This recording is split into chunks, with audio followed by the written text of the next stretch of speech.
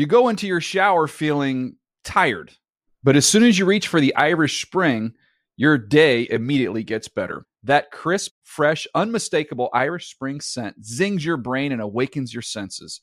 So when you finally emerge from the shower 37 minutes later, because you pay the water bill so you can stay in there as long as you want, you're ready to take on the day and smell great doing it. Irish Spring Body Wash and Bar Soap. Fresh, green, Irish. Shop now at a store near you.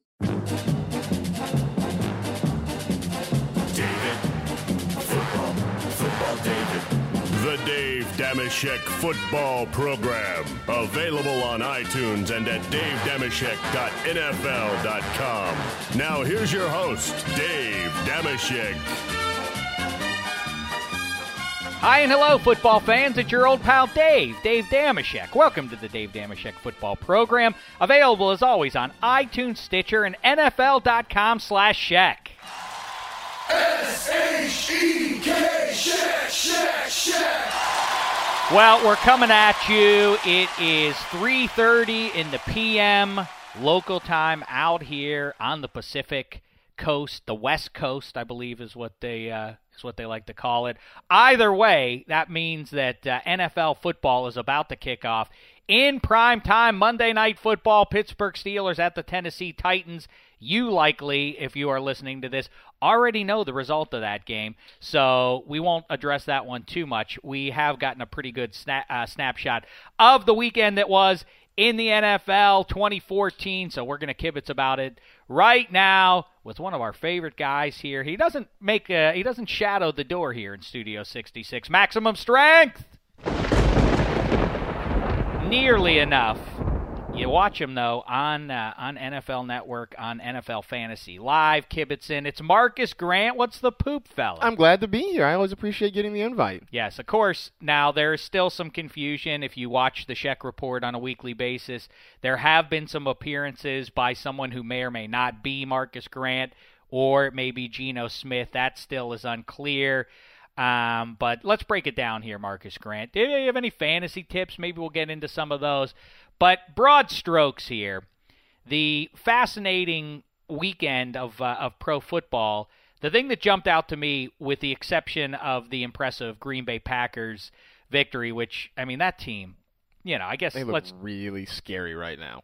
I mean, they just about scary. Unstoppable. I know that the Patriots look dynamite, and there were a lot of top-end performances, but like you say, I mean, the unstoppable is kind of the word. Against the Bears, the Eagles don't have the world's greatest defense, but, I mean, listen, that is on a historic roll. Certainly number 12 for that team is on a historic roll. But the thing that I take away more than anything else is, and maybe it has to do with the dip in the weather now, but it feels like it's about the teams that are doing it are grinding it out on the ground all of a sudden, highlighted by the performance out of the kid from New England, Jonas Gray, last night. I mean, last night. But it seems like that's a pervasive trend now all of a sudden after, 2.5 years now of watching teams run that option read, things like that. And you're still seeing some of that. And, in fact, specifically, the game in Kansas City was pure heaven, I thought. I thought it was like watching an old Big 8 game between Oklahoma and Nebraska. It seemed for a while there like neither team would ever throw a pass. And, in fact, they were running straight option plays at some stretches. That was wild, wasn't it? Jamal Charles scores on an option pitch from Alex Smith. Here's the thing, and this applies. It applies in football. It applies in baseball, basketball, what have you. Whenever you have these newfangled offensive systems that are great and they're trendy and they put up all these points and they're really fun to watch, so you get the read option or you get 5 wide receivers, and it's a lot of fun to watch. What ends up winning games is just the tried and true method of how the sport was always played. I mean, look at the San Francisco Giants, the Kansas City Royals, go to the World Series this year. Those teams did the same things that have worked in baseball for 100 years. They moved runners along, they pitched well, they played good defense, they manufactured runs. Those two teams end up in the World Series. And you talk about the NFL right now. And so for all the good things that the Packers do, and watching Aaron Rodgers and Jordy Nelson is so much fun.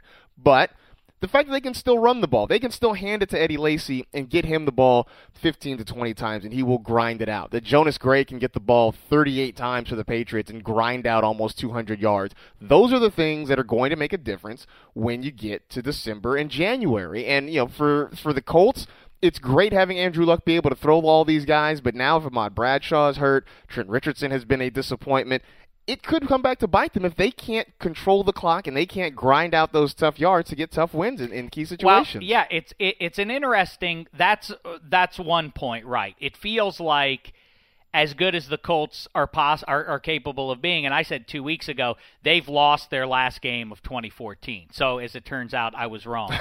And as you know, just like the late great Jerry Orbach at the end of Dirty Dancing says, when I'm wrong, I say I'm wrong. Mm-hmm. And so I was wrong about this Colts team. And, yeah, I mean, what are they going to do come January if they can't spin the clock at all? The other thing is, and this is not exclusive to the Colts, every team, unless you can throw one out and black tie behind the glass, let me know if I'm missing somebody. The bizarre aspect of this season, and there's always, the last, 15 or 20 years now, there's been parity and all of that. But has there ever been a year where every team in the NFL has taken at least one whipping? I mean, every team. Whoever wins the Super Bowl is going to have been beaten by 3 touchdowns at some point. Yeah. That can't have ever happened in NFL history or in the Super Bowl era, at least. I mean, the Chiefs pounded the Patriots 41-14 or whatever that score was. The Patriots have now whipped the Broncos, who, by the way, got whipped by the Rams. The Broncos scored 7 points. Oh, and by the way, you know how you heard after the game, no one saw this one coming. I'll tell you who did see this one coming. One Dave Damashek. Oh, look at that. I predicted it. I predicted it. I said Rams over the Broncos. Even I didn't anticipate a meager 7 points, though.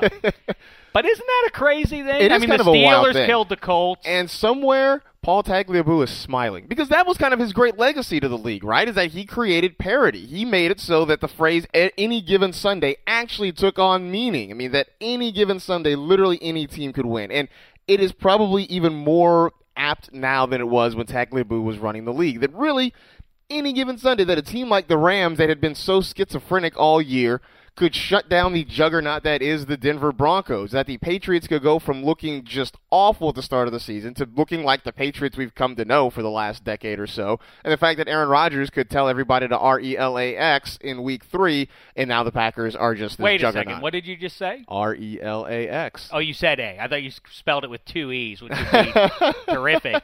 That still wouldn't get the award, though, for the for the best comment of the weekend. That goes to Rob Gronkowski. If you missed that in the pregame, he's talking to Rodney Harrison in a little pre-tape thing, and Rodney Harrison asks him, what was it like when you looked across the line and you saw Von Miller was lined up to try and control you in your pass route? And he said, I thought it was a pretty well matchup. I also once talked to Rob Gronkowski at the Super Bowl. Matt Money Smith and I were interviewing Rob Gronkowski, and we like to ask silly questions, as you may or may not know. I've heard that, yes. And so we asked him, if you could only use one utensil for the rest of time at the expense of all other utensils, right? Which one utensil would you want? He didn't know what a utensil was. What? Well, he didn't know what a utensil was. Can I say spork? That is, I feel like a little bit. Is that cheating? Right. A spork isn't a utensil? No, not everyone uses that term utensil. Granted, you should know what it means. Not everybody. Not everyone uses the word utensil. What when do you I was use? in high school, growing up, we used cutlery. So when I was in high school in Orlando, I used that word cutlery, and all my friends and teammates all looked at me like, "What the heck is that? What's cutlery?" Cutlery is a quarterback who goes out and throws for 300 yards, but maybe has a couple of picks to go along with this touchdown. Yeah. He had a cutlery day. Yeah, Mark Sanchez was very cutlery against the Packers defense, wasn't he? Yeah, he looked downright cutlery. So I think it's quite a thing that all the teams, I mean, the Packers get housed in Seattle in Week 1. Seattle, have they gotten downright pounded by anybody? Have they taken a lashing? Not pounded. They haven't taken any bad lost the losses, Rams, but which is, I know it was a home game for the Rams, but that was surprising a little bit at the time, right? Yeah, I'm trying to think of the spread in that game. But, it's whoever wins the Super Bowl, the bottom line is they will not have this air, this mystique. And as I always say, Marcus Grant, I think that is to the detriment of the sport. I think the teams that win should be dominant. I don't think in baseball it's good. It's a nice story if you're a Giants fan that they did it and they did it the right way and they got their act together at just the right time. But it to me, it undermines the importance of the regular season when you see that, and it's why I keep saying with the arrival of this Final Four now in college football, it's about the perfect setup because there is no team, the fifth-rated team. You know, this debate going on right now. Well, who should it be? Should it be Mississippi State or should it be Ohio State? Whoever it is has no claim to number one. Nobody. If you're that far away from number one, then you don't probably have a very realistic conversation that says, here's why we're the best team in the country. I will disagree slightly in the sense that every now and then it is fun to have that underdog team that comes out of nowhere and wins. But I would say yes. If it is every year where you're getting into the end of the regular season and you have a whole bunch of teams just kind of muddled all together and nobody has distinguished themselves, that does get old. Yes, love the Yankees or hate the Yankees. Love the Patriots or hate the Patriots. Like, a dynasty is good for sports because it gives you either you love them or you hate them. The worst thing you could say is that you don't care about them. If you love them, if you hate them, there's at least an emotion there and there's a reason for you to tune in. Either you want them to win or you want to see them go down in flames. But to be apathetic because I'm watching a 9-7 team that made it to the playoffs and they're just making a run, that gets old after a while. Well, here's the thing. There is parity in the NFL, clearly, based on these results. Except for the fact that it is more often than not when you look at the teams that are going to get to the postseason again this year, it's the teams that have been getting to the postseason. I mean, there's always a team or two or three that gets into it. Right. But for the most part, the Patriots are going to be back in it. The Broncos are going to be back in it. The Colts, you figure probably the Bengals are going to find their way in there. Maybe the Steelers, maybe the Ravens. The Eagles are there more often than not. Now Andy Reid is there with the Chiefs. It looks like they're on track to getting back in there. So is the key to all this the head coach? Because I said before the season started, and I said last season, forget this thing about elite QB. I would like to have Aaron Rodgers. And by the way, I heard a popular morning show on the Worldwide Leader assert today that it must be really nice if you have Tom Brady or Aaron Rodgers on your team. It's a real advantage. It's a real advantage. That was the point. That was the point I heard repeated over and over again. That's some deep analysis. It's a real advantage if you have Aaron Rodgers or Tom Brady, as it turns out. But it's not the key to winning Super Bowls. No. And it's, and then I say, well, you got to be a physical running team. That's what it's about. But then you look at teams that have, the Seahawks win it. Maybe that is the key because the Niners have been there over and over again the last in this little era here, and they are built around pounding the football. And the Seahawks win the Super Bowl last year, and now the Chiefs are emerging because of the ability to pound you with Jamal Charles. Is that the key? Or is it head coaching? The thing I've been asserting for the last 18 months is it's depth. Is if you have a GM and a brain trust that stacks your roster because injuries are going to happen. There's it's week to week. Well, the Broncos lost to the Rams, don't you know, because of injuries. Well, you know who else has injuries? 31 other teams. So that's really not an excuse either. Is it the head coach? Is it that? What's your take? It is. I've always thought it is a combination. It is having a head coach and a front office who are not only good at their jobs, but work well together. I mean, I look at the 49ers, who for the last couple of years they've been great, and they've gotten to the NFC Championship game. They got to a Super Bowl in there, and everything seemed okay with Jed York and Jim Harbaugh and everybody in that front office. This year, you heard the rumblings. In the offseason, there was the rumor that the Niners were trying to trade Jim Harbaugh to Cleveland. And there's this talk that Harbaugh's on his way out, and he's not getting along with the general manager and the owner and this and that. And this year, the Niners have kind of struggled. I mean, I think for all the great things the Patriots have done, part of it was how they built that team with Belichick and when Scott Pioli was there, and how they were so great at getting rid of a guy 1 year too soon instead of 1 year too late. While the rest of us would look and say, wow, I can't believe they cut that guy, or I can't believe they signed that guy. It always worked out. And even the Packers, I mean, Mike McCarthy says that he doesn't understand how player personnel works. He doesn't want to have that headache. But the fact that he can mesh with their front office and make it all work has really helped. And then, you look at the Cleveland Browns, who haven't been able to figure things out since they were, brought back to the league. Part of it is that their front office has made poor moves. Their coaching staff hasn't been on the same page. We've seen it in Washington. I just think it's that ability that, as Bill Parcells said, whoever's buying the groceries and whoever's cooking the meal are always working together in some sort of synergy toward a common goal. I'm thinking now, as we, you mentioned Jim Harbaugh and Marshawn Lynch, and my question was going to be, I have been saying for 3 weeks now, the Seahawks are not going to the postseason. Mm-hmm. I stand by that. I understand they're only a game behind teams that are going to end up right on the cusp there of the playoff cut, namely the Cowboys and or Eagles. Somebody has to win that division. The team that doesn't do it is going to be right there record-wise with where the Seahawks wind up. But then the Niners are, they're these teams are going to end up muddled together. I stand by, though, that the Niners and Seahawks are both going to miss the playoffs. If you had to choose, what's your answer? Niners out, Seahawks out, both out? You know what? I'm going to say Niners out. And I said before the season I wouldn't be surprised if they were out, simply because so many things had gone wrong on defense, losing NaVorro Bowman, knowing that they were going to have Aldon Smith out for a long time. This is before Patrick Willis gets hurt and all these other things go down.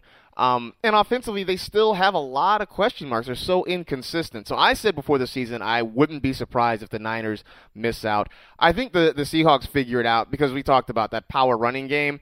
Regardless of what Pete Carroll thinks of Marshawn Lynch and vice versa, the Seahawks are smart enough to realize that if they're going to go anywhere, they're going to have to put it in his stomach about 25 times a game. And I think you're going to see that. But does he want to do that? And it's a weird thing because his brain, when you read his quotes, operates differently than most of our brains operate. Absolutely. And Nate Burleson, who knows Marshawn Lynch, sat in this very studio about 2 weeks ago.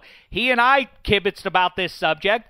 And he said, yes, Marshawn Lynch, there will be conflict. He wants to play after 2014. His career doesn't end, right, although his relationship with the Seahawks is going to end. Yes. So is there a part of him that is going to, that the beast mode might wane a bit for these next couple months in favor of keeping himself fresh?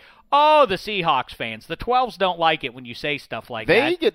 They honestly may be the most sensitive fan base in the league now. That is correct. Chip on the shoulder, I Absolutely. call it. It served them well in 2013. Richard Sherman is the personification of that chip on the shoulder. Now it's a little annoying. But it's everybody. It's a little Russell annoying. Wilson, I'm too short, I'll show you. The whole team, the whole fan base has a chip on its shoulder about that. But I think that they're starting to understand what I'm getting at here. And you see, it's fractured now. Their star offensive player, the thing that can save them. And by the way, let's say this about the Seahawks. But they couldn't stop. But they could not stop. And what did I say last week, Black Tie?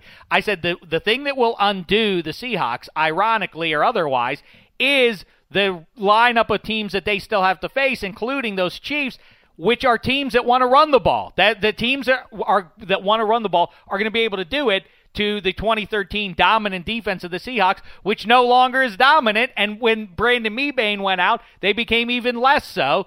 And you saw that exactly what happened in Arrowhead. What I told you was going to happen. But also, too, if you watch their games, even their pass completions, right, it doesn't look like the receivers are getting open. That's one team I would love to watch a camera from behind the quarterback. Yeah. Because even their pass completions seem to be a result of Russell Wilson scrambling around and improvising. Like, no one's getting open. Like, you can't. And that's where they miss Percy Harvin a lot. Like, even if Percy wasn't getting the ball all the time, him being on the field opened things up for Doug Baldwin and Jermaine Kearse and all these other guys. And so not having Percy Harvin there, they got a bunch of dudes just out there running pass patterns. You took the words out of my mouth. They're words that I've said here on this podcast for the last month now since Percy got dealt. That's exactly right. Kobe Bryant no longer commands a double team. That is a problem when he's pulling the trigger as much as he is. In the past, Kobe Bryant was a factor opening up the floor for a guy like Carlos Boozer would score a lot more if Kobe were in his prime. Kobe Bryant can shoot all he wants and score as many points as he wants. If you can defend him with one guy, that doesn't open up anything for anybody. It's just Kobe dropping points into his career total. In the same way, that's what Percy Harvin, the absence of him, it exposes not how bad. Doug Baldwin is a fine number 2 or a number 3 receiver. And the other thing I keep saying, I'll say it one more time, it's not just Percy Harvin. Golden Tate was good. You're absolutely right. He was their best wide receiver all last year. He's not there anymore. Absolutely right. Doug Baldwin was, by the time the Super Bowl rolled around, their third best pass catcher. There's no Zach Miller. They have no tight end to throw to. They really are built around Marshawn Lynch pounding you and Russell Wilson remaining elusive, coming around the edge like that. Does that continue to work? It worked pretty well for the last 2 weeks, but of course then they lost to the Chiefs, so it wasn't good enough. And the other part of this, though, is that, they are going to probably have to go on the road for a playoff game this year. I mean, last year, part of what made them so formidable. Not probably. They have to. It's virtually impossible that they would. I mean, it'll take a miracle for them to win the division at this point. They're 3 games back of the Cardinals. So they're going to have to go on the road. And last year, nobody wanted to go to Seattle to play. You just can't go up there and win football games. But they are a lot more mortal when they have to leave the Pacific Northwest. It's so true. And, yes, they're going to – and by the way, Arizona goes up there this weekend. If they win that game, they will essentially lock up the NFC West, the so-called best division in football. They'll wrap it up, and it won't even be Thanksgiving yet. Even the most optimistic Cardinals fan in history couldn't possibly have forecast. Oh yeah, it'll all be done before the month of November's out, before we eat our turkey. By the way, are there two more teams than you look at the Cardinals and the Chiefs? The Cardinals, the best record in the NFL. The Chiefs tied for the top of the AFC West. And let's just get the feeling that everybody looks at those teams and they're like, like no one has really bought in just yet. I mean, Drew Stanton is playing quarterback for the Cardinals. We're not buying into the Chiefs because we saw this last year, right? This is true. The Cardinals, on the other hand, is the whole. But it's like Drew Stanton is playing. Well, they do take deep shots, though, unlike the Chiefs. Darrell Washington is out. I mean, like they have so many guys. I think they have 7 of their 11 starters from last year, between injury, suspension, what have you, are gone. And they're still winning games. The combo of Bruce Arians and Todd Bowles, the defensive coordinator there, the remarkable feats. I mean, think about that. Bruce Arians, if you opened up Coach of the Year to not just head coaches, it would maybe come down to Bruce Arians versus Todd Bowles as the best coach in the NFL in 2014 because, like you say, no Darrell Washington, no Darnell Dockett, no Carlos Dansby.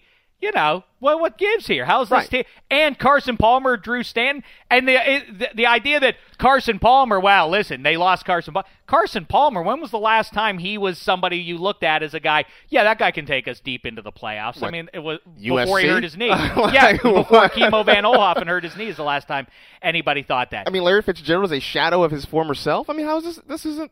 It's amazing to me. And yet they they win every game. But Marcus is going to run out of here. Black Tie, we'll keep Kibitzin for a few minutes. But before you run, Marcus, okay. What about this?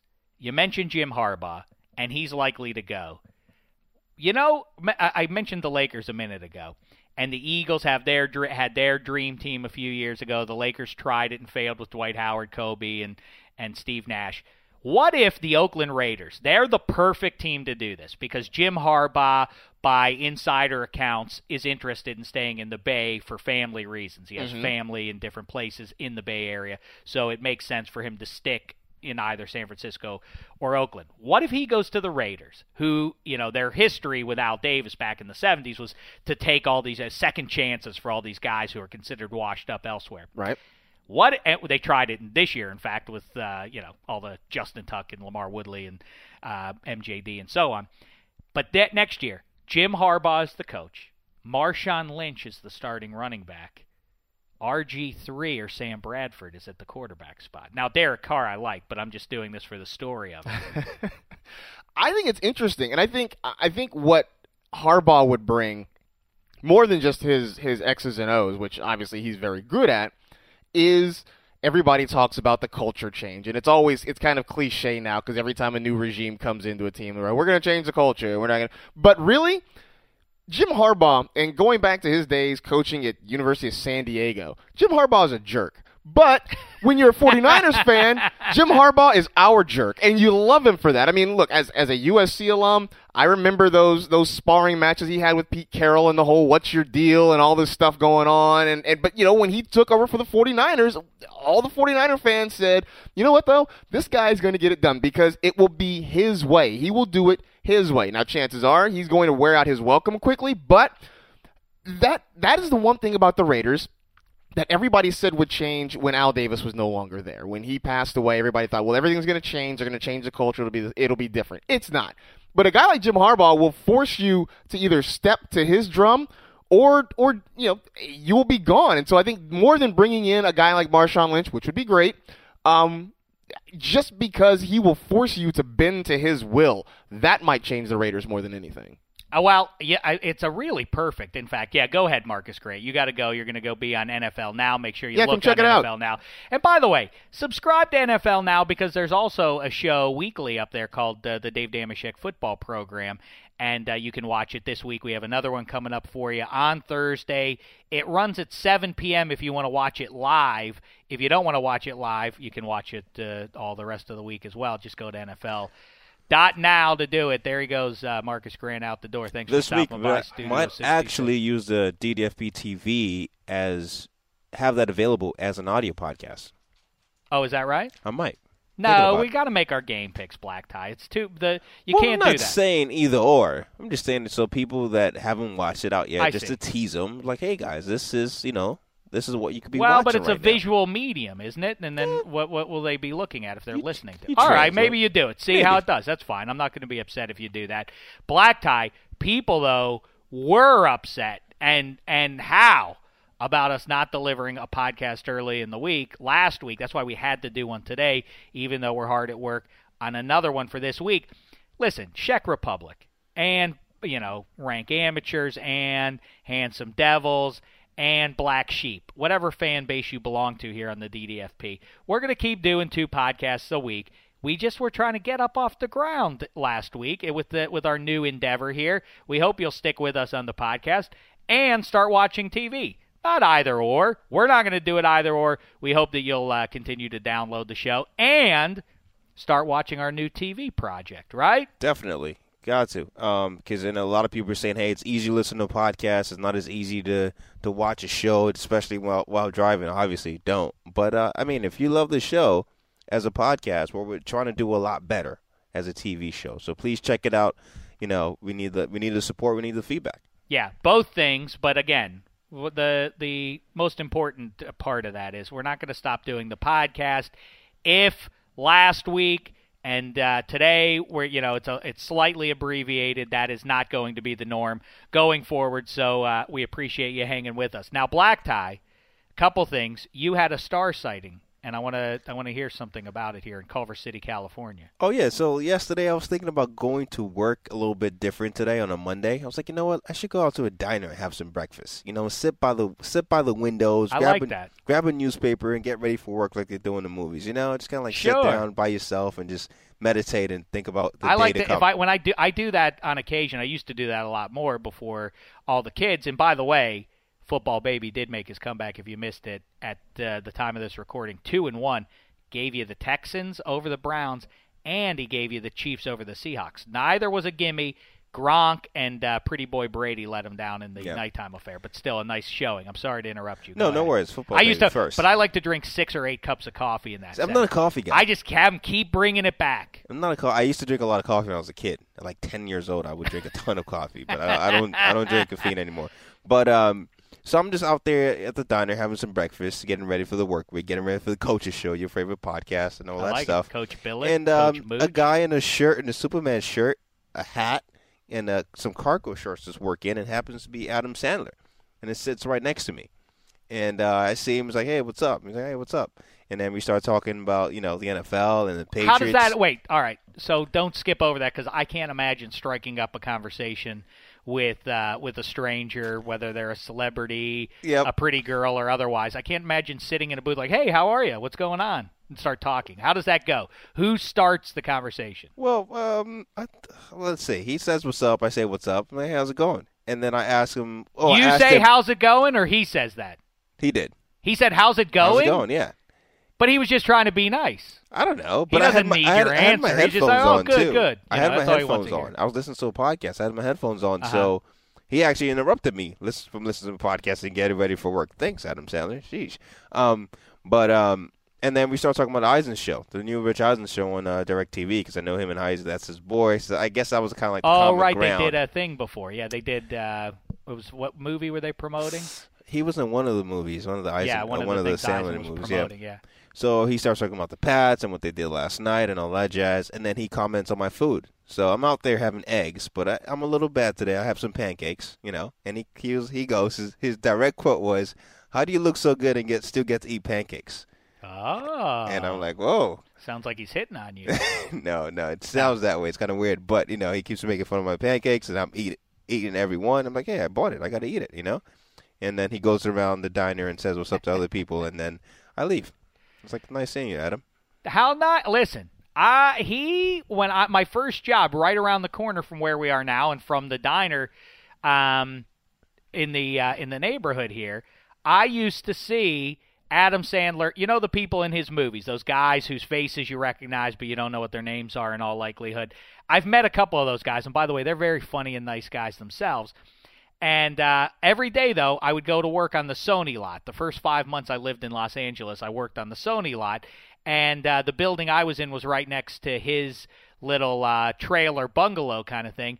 All day, Adam Sandler, this is whatever it is, 99, 2000-ish. So you can figure what Big Daddy, was that his movie? Big Daddy, was that what it's called? That's roughly that era. He's already has the big movie career. He's already made Happy Gilmore and all of those pictures. And all day they'd just be out there shooting hoops and throwing football, and it just seemed like a wonderful life. He seems like a nice fella. By all accounts, he's a super nice guy. People make fun of his movies over the last 8-10 years as not being that great. Not great at all. But you have to consider what he's doing as a guy. Think about him as a fella, and not as a consumer of the movies he's putting out. He keeps 100 or 200 people employed. All those people who, not just the guys who write the movies, and people say, who's that guy? His friend? He puts his friend in all the movies? Yeah, he puts all his friends in the movie. That's awesome is what that is. Yeah. It's another thing whether or not you think the movies deserve your money, but people keep going to see them, and until that stops, that will keep going. I think it's wonderful. I think it's cool, and it's very, if I can make the comparison, it's very Jimmy Kimmel-esque. Kimmel has, and myself included, always, the guys who are like, yeah, I have some of my chums around here to keep the ball rolling here. Yeah. What's the point of doing all this jazz in the rugged business and everything if you have to kick all your friends to the curb and forget about them? No, it's agreed. I think it's cool. A lot of people say how some movie makers, they make the movies for the audience. Some, their artistic type, they make the movies for their peers, the other directors and all that stuff. And people like him just make it to keep people employed. Like whatever. Right, if he wasn't making money, then you would stop. Why? Right, yeah, if they didn't make money, then that would be the end of it. To be fair, though, the last movie he made that I wanted to see and I actually liked was Funny People. Other than that, no. Well, I didn't see Funny People, so I guess I can't weigh in, but it did not get good reviews. It's supposed to be atrocious. It's solid. It's not terrible. I'll tell you, the last movie 6.4 on IMDb. That's not good. I don't think I've seen any of his movies since probably that's one I've missed. I probably saw Big Daddy. I don't even know if I saw The Waterboy in total. I think I've seen parts of it and didn't really get into it too much. But the great movie he made, it's more of an art house picture, and it's an indie picture, but Punch Drunk Love is dynamite. It's not funny, but it's a wonderful picture. You're going to see Whiplash? Man, some great things about it. It's a limited release. Miles Teller is in it. Who? Miles Teller with J.K. Simmons. I know J.K. Simmons. And it's a limited release. Yeah, Miles Teller's a young dude. He's what's it about? What's he in?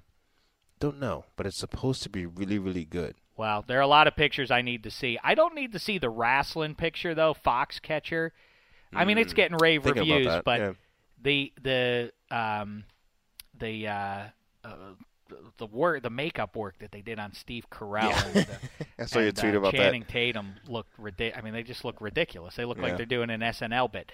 But what about this, Ned Black Tie? We'll wrap it up.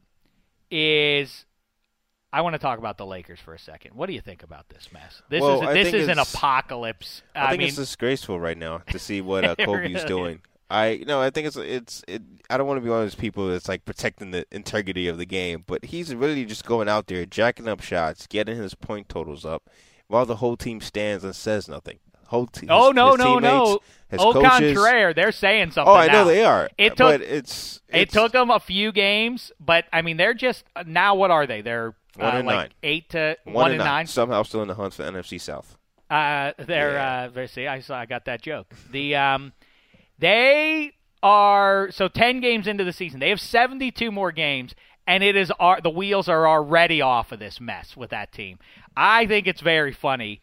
By the way, college basketball is already underway, and that is too much. Let's wait till mid-December at least. Too much going on. We don't have time for college hoops right now. Why start it now?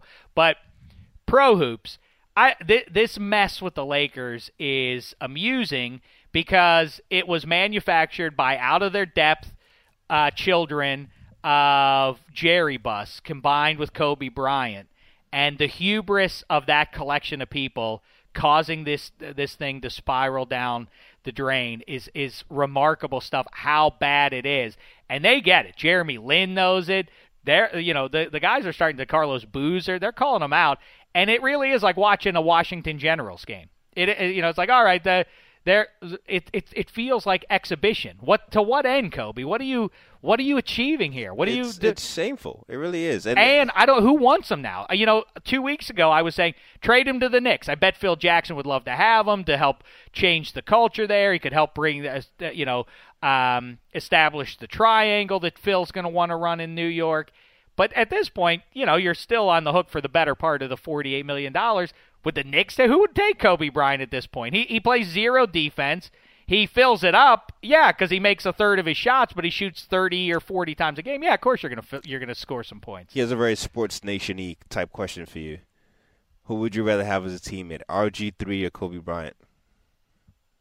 Wow, RG3. Well, I don't know. That's a terrible choice. That's the opposite. RG3 is throwing teammates under the bus. Kobe's out here just taking shots and doing just him.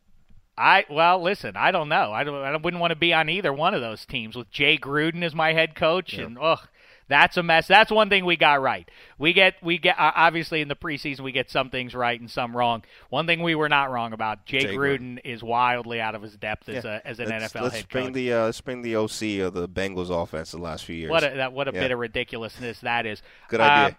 That's the worst loss, too. I declared that on Twitter. That's the worst loss in Week 11. I know the Broncos losing to the Rams is a surprise to most people and everything, but to lose at home by 20 points, to put up 7 points against the Tampa Bay Buccaneers, who, like you say, are now 2 games out of first place in the NFC South. I hear the calls for relegation. I only wish we could have relegation. That would be the best. I am a Pittsburgh Pirates fan. I think it would have been fine if over the lean years the Pirates would have been in contention for being relegated down to AAA. I think that would be captivating stuff. This Kobe thing, listen, they're going to win 10 games this year maybe. What's possibly going to change? I do think they should. And here's trade the him. Darkest thing. Next year. They still have this next year. What are they going to do? Who's going to go there next year now? I think Kobe needs to swallow his pride. I know he says he wants to retire Laker and all that jazz. I think Laker fans right now are Kobe fans. That's the majority of Laker fans are Kobe fans. If Kobe asked for a trade and got moved, I don't think they're going to hate Kobe. They're going to understand, and Kobe can move on with his pride and knowing that he did what he did for the Lakers and go into a team that's actually competing. Kobe still has skill. There is no contending team that would not want a Kobe contending Bryant. team. The Knicks are not a contending team. They're a team that could have Kobe on that squad. Like who? And Name get a team better where for the Kobe next 2 Bryant years. would go. Who would The Knicks. The Knicks are a legitimate maybe the team. Knicks. I guess that could be, but it would have to be the perfect storm of people who are having trouble filling seats, kind of a deal. Boy, it's a mess. But what about my other idea, and then we'll be done, is what about Marshawn Lynch joining up with Jim Harbaugh? in a third location for 2015. That's a fun idea, I think. I honestly, I'm not blaming the Seahawks for doing what they're doing. I would not touch Marshawn Lynch after the season. I wouldn't either. I don't blame them for that, but Yeah. I do think even if he runs, and maybe people said, "Oh, you're so wrong. You see how hard Marshawn Lynch is running?" Fine. Under those circumstances, I wouldn't run hard. How about that? Todd Gurley proves why it's not just human mortality. Your football mortality is on the line every time you touch the ball. Poor Todd Gurley, heartbroken for him. Marcus Lattimore. Marshawn Lynch should look at those guys and say, listen, if you have no use for me after this year, then I want to keep on playing, and so I might let up a little bit here. But then that's balanced by Marshawn Lynch can burnish his reputation, his legacy, and all that. If they were to somehow win a second straight Super Bowl, then he goes down as on a different level, a different plateau. The running back position is so weird in the sense that every position you have typically ends in one or two ways: a really great way, which is a touchdown, or a bad way, which is a tackle. That's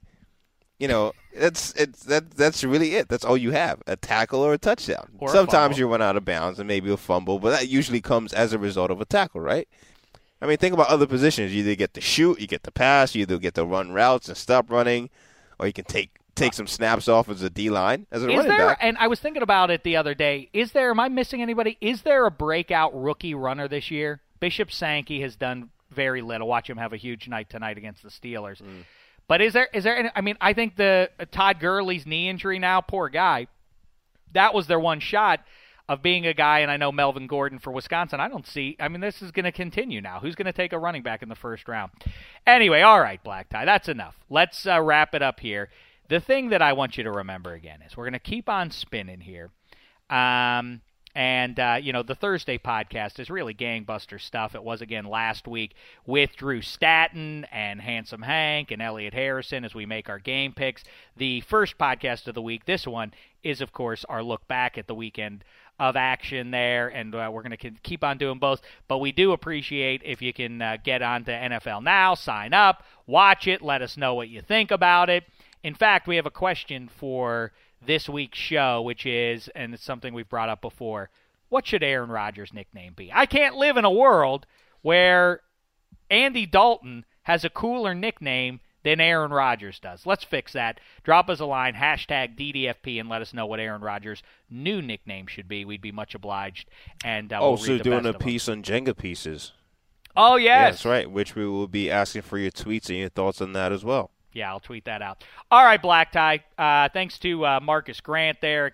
Again, track him down on NFL.com and on the Fantasy Live show. Again, we'll be back with our game picks for you later in the week and with Dave Dameshek Football Program TV on NFL Now for you. Until all that goes down, though, it's been a good slice of heaven.